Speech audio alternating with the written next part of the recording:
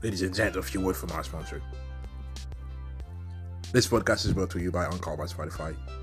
This is the easiest way to make a podcast with everything that you need all in one place.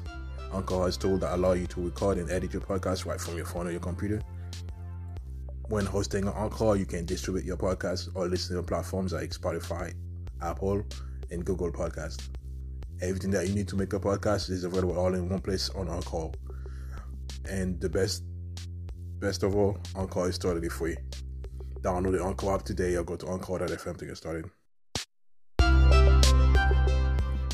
President Joe Biden has promised to do everything in his power to rescue Americans stranded in Afghanistan and fearful of violent Taliban reprisals following the U.S. military withdrawal.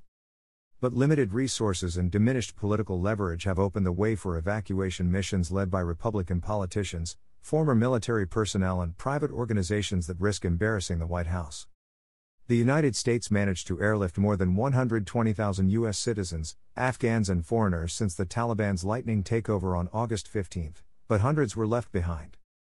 In a sign of the pitfalls ahead, the government was accused Tuesday of wrongly taking credit for, and even actively obstructing, the first mission to get Americans out since the completion of the withdrawal at the end of August. Republican Congressman Markwayne Mullin and Ronnie Jackson heaped scorn on the government after helping stage the evacuation Monday of a Texas woman and her 3 children. The State Department actually told the embassy in the country not to assist us in any way, Mullin told CNN. The Oklahoma representative said the mission began 2 weeks ago when he and Jackson were contacted about the woman, named Miriam, and tried to get the family on one of the last flights out of Kabul. But he said that the team found itself getting all types of pushback from the State Department and found its way blocked at Kabul airport.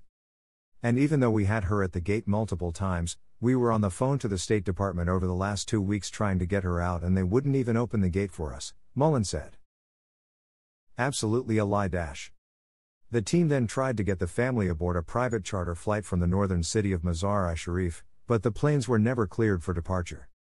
Finally, they were able to travel overland to a neighboring country that is not being identified to avoid jeopardizing future rescue missions. The United States says it provided guidance to the group on an overland route and had embassy officials waiting for them once they crossed the border.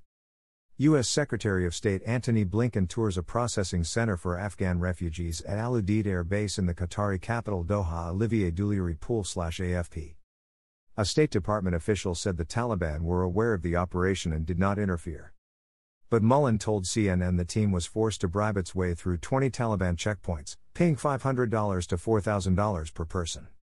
Army veteran and Republican congressional candidate Corey Mills, who was on the ground with the family, told Fox News he was informed by the Taliban that we have no agreement, we have no coordination with the Americans, to allow you to pass.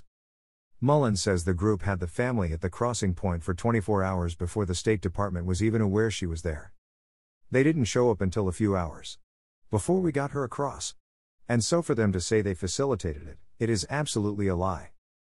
Jackson, a retired Navy Rear Admiral and former physician to Presidents Barack Obama and Donald Trump, added in a tweet that the State Department didn't do a damn thing for these people for 12 days except almost get them killed repeatedly.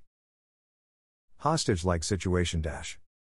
Biden argued the United States could achieve nothing else from its longest war after holding accountable al-Qaeda over the September 11 attacks, 20 years ago this week. The president has promised to aid the evacuation of the 100 or so Americans remaining in Afghanistan who want to leave. But he has faced mounting pressure amid reports that some 600 to 1,300 people, including girls and U.S. citizens, have been prevented for a week from flying out of Mazar-i-Sharif. With no military presence since the end of August, the U.S. government has been forced to rely on the goodwill of the Taliban, its sworn enemy, to allow the evacuations. Secretary of State Antony Blinken has had to deny accusations from Republicans that he has encouraged a hostage-like situation in Mazar-i-Sharif.